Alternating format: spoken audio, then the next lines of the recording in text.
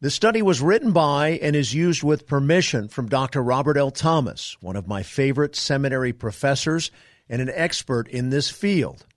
In the previous study, recognition of the New Testament canon was divided into three periods. Number 1, AD 70 to 170, 2, AD 170 to 303, and 3, AD 303 to 397. This study will cover the second and third periods. Testimonies from AD 170 to 303 on a canonical collection. This is the period of the separation of the canonical books from the mass of ecclesiastical literature. It was also a period of voluminous theological literature, which brings us into the clear light of Christian history. No longer was there a question about the existence of a New Testament canon. Rather, the focus was upon its contents, though there was a general agreement. The Muratorian Fragment. The first major document in this period is the Muratorian Fragment, sometimes called the Muratorian Canon. It was first published in 1740 by Muratori, who derived it from a manuscript in the Ambrosian Library at Milan. It originally belonged to the Irish monastery of Bobbio and was found in a volume of Latin fragments dating from the 8th century. The writer of the document claims to have been a contemporary of Pius, who lived in the middle of the 2nd century. Thus, the date of the Muratorian Fragment may be set around AD 170. Perhaps partially in response to the truncated Canon of Marcion, this document lists the New Testament books which are to be accepted as authoritative, and notes certain ones that are to be excluded from such a select list.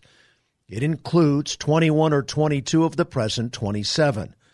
Those definitely missing are Hebrews, James, and 1st and 2nd Peter.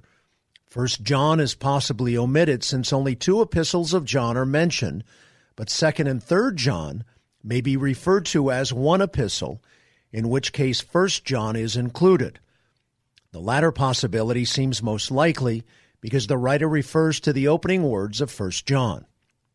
The reason for the omission of the 4 or 5 books may be the mutilated condition of the fragment. In its original state, it is possible that it contained them. The Muratorian Fragment apparently originated in Rome.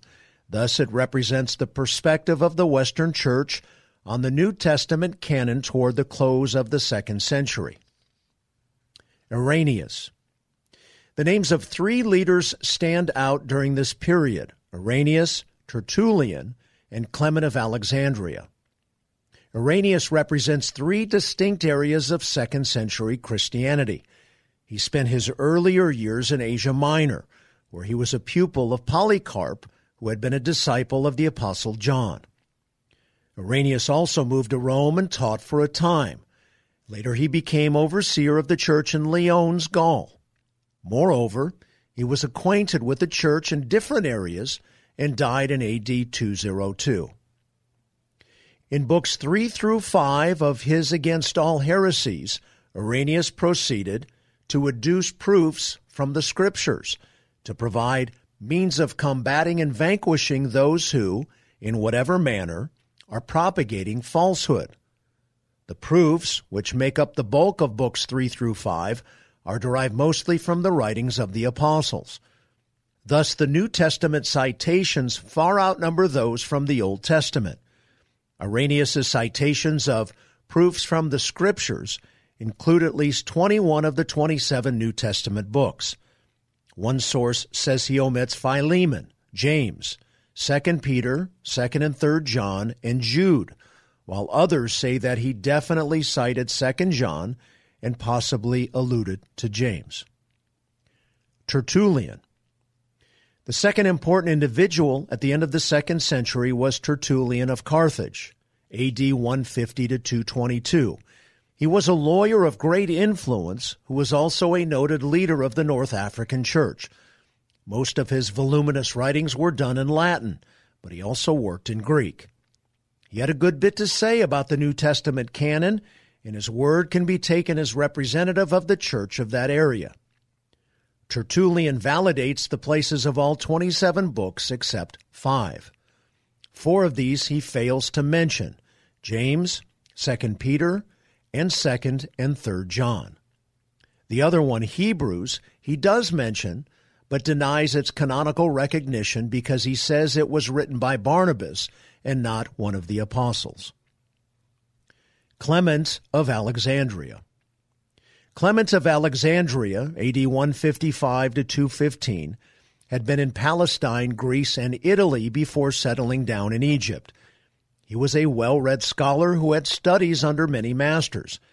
His wide acquaintance with the church opinion is important in that he includes all 27 books except 3 in his New Testament. James, 2 Peter, and 3 John are excluded.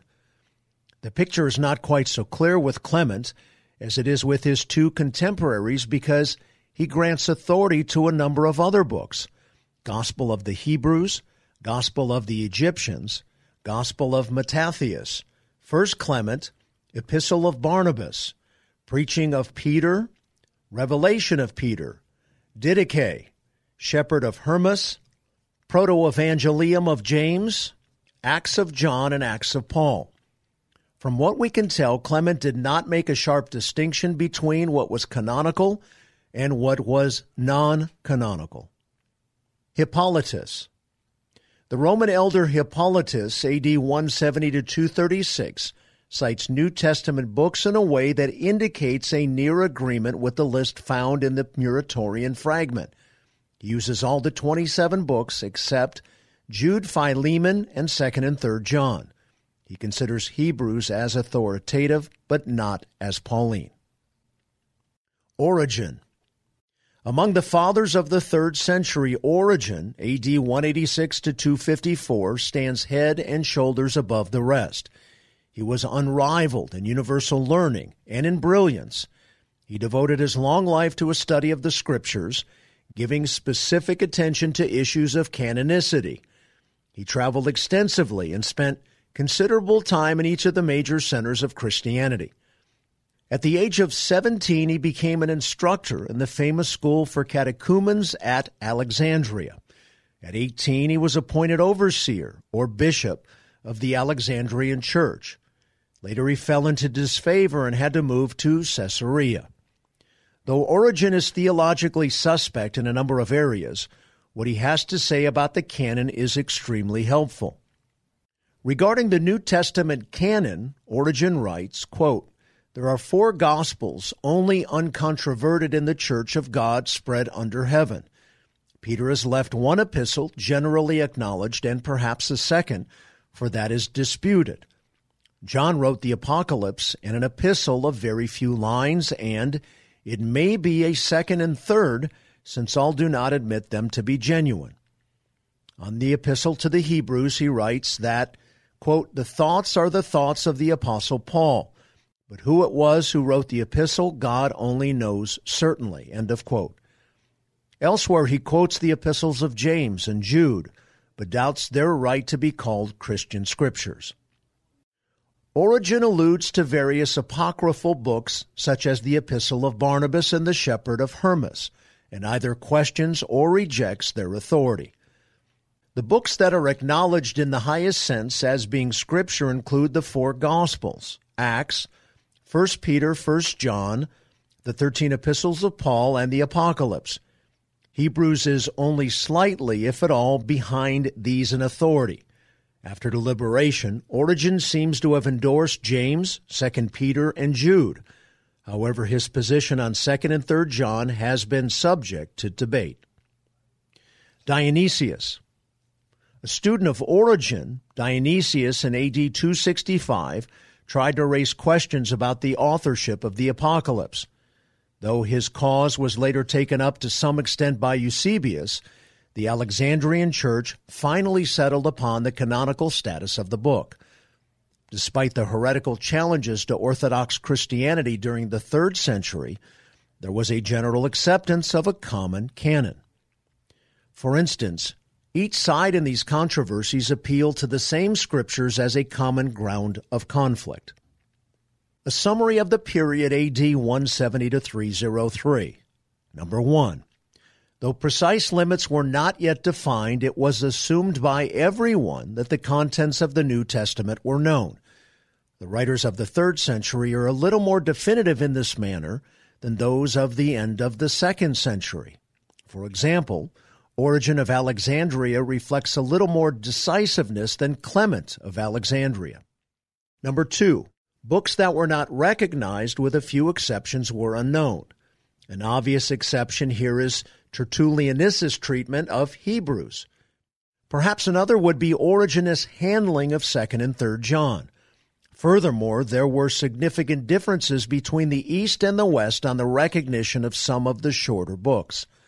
And number 3, by the end of this period, the apocryphal writings, including the Apocalypse of Peter, had disappeared as candidates for canonicity. In other words, the freedom taken by Clement of Alexandria in using some of these books had vanished by the time Origen and other 3rd century writers made evaluations. Testimonies from A.D. 303 to 397 on a canonical collection. This is the period of the formal ratification of current beliefs about the canon by early councils of the Church. Some outstanding leaders were also involved in this period, but it is the consensus of 4th century Christianity as recognized by the councils that is of greatest significance. Eusebius. A look at 2 individual leaders will demonstrate the grassroots origin of this consensus. Eusebius of Caesarea, A.D. 270 to 340, was overseer of the church in Caesarea before 315. He experienced the persecution under the Roman Emperor Diocletian and witnessed the burning of many sacred books, including copies of the Scriptures, as a result of the Edict of A.D. 303. Eusebius was the outstanding church historian of the early centuries of Christianity. After Constantine legalized Christianity in A.D. 313, one of his actions was to commission Eusebius to make 50 copies of the New Testament. Thus, it was not an idle question to Eusebius as to which books belonged in this canon and which did not, and it is not surprising that he devotes much space to it in his famous church history. Eusebius divided early Christian writings, which claim to be apostolic, into 3 categories. Number 1, the acknowledged books. This category contained all the present 27 books minus James, 2 Peter, 2nd and 3rd John, Jude, and possibly Revelation. Only books with undisputed authenticity that were written by one with apostolic authority were included here. If a book failed these tests, Eusebius placed it in the disputed group. Number 2, the controverted or disputed books. This group was subdivided into 2 parts. The first part was composed of books which were popularly admitted, though authenticity, 2 Peter, or apostolicity, James, 2nd and 3rd John, Jude, were in question. Thus, if 2 Peter was written by the Apostle Peter, then it belonged with the acknowledged books. Eusebius held that the other 4 books were authentic, but questioned their author's apostleship. Books in this group were disputed, but they were used. The second part of disputed books were those definitely lacking in either authenticity or apostolicity. Books such as the Shepherd of Hermas and the Epistle of Barnabas were included here. In addition, the Apocalypse of John was questioned on internal grounds, style of writing. Yet, it was not lacking in external support. Earlier testimony held that it was written by the Apostle John. Those who questioned the apostolic authorship of John's Apocalypse sometimes placed it among the acknowledged books, though others placed it among the spurious works of the second group of disputed books. Of course, those who fully accepted its apostolic authorship placed it among the acknowledged books. And finally, number 3, the heretical books. All of these writings opposed orthodox doctrine. Eusebius reflects the prevailing tradition among the churches that existed before the first council ever met. Athanasius. Athanasius completed the task begun by Eusebius in defining the extent of the New Testament canon. The fall of Constantine's house and Athanasius' position as overseer of Alexandria afforded him this opportunity. Thus, in his Festal letter of AD 365, a communication which customarily set the date for Easter each year, he presented his judgment on this matter. He listed the 27 books of the present canon and had strong words forbidding the use of any others such as the Didache and the Shepherd of Hermas. The Council of Laodicea. The earliest council to act upon the canon was the Council of Laodicea, AD 363. Its last pronouncement said, "Psalms composed by private men must not be read in the church, nor books not admitted into the canon, but only the canonical books of the New and Old Testaments." Yet two deficiencies of this council were, number one, it was only a small gathering of clergy from parts of Lydia and Phrygia.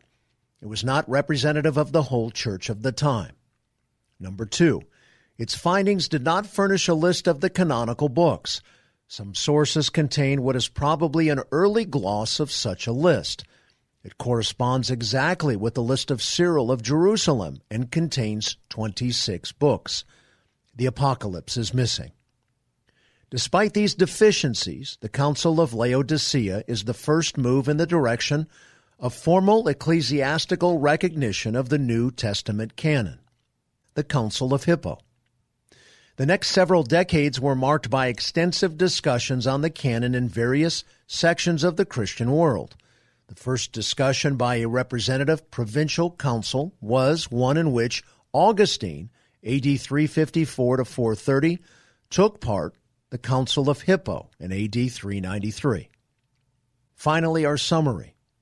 Ralph Drollinger shares in some detail as how we got the Bible.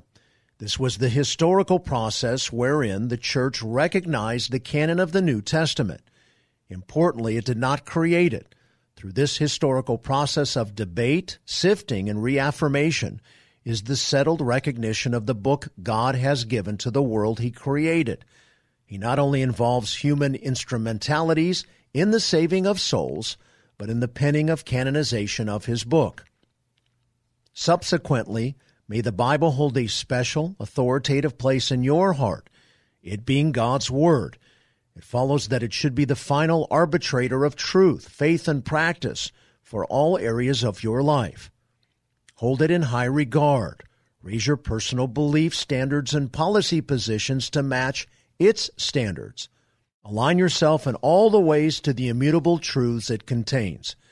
It follows that you should seriously study His book to know them. Do not diminish its authority in an attempt to, in some way, justify in your mind incorrect beliefs, behavior, and policies. This concludes our Bible study for this week. God bless you all. Thank you for what you do on the Hill and for all you do in our country. May God bless you, and may God bless America. This is Frank Sontag.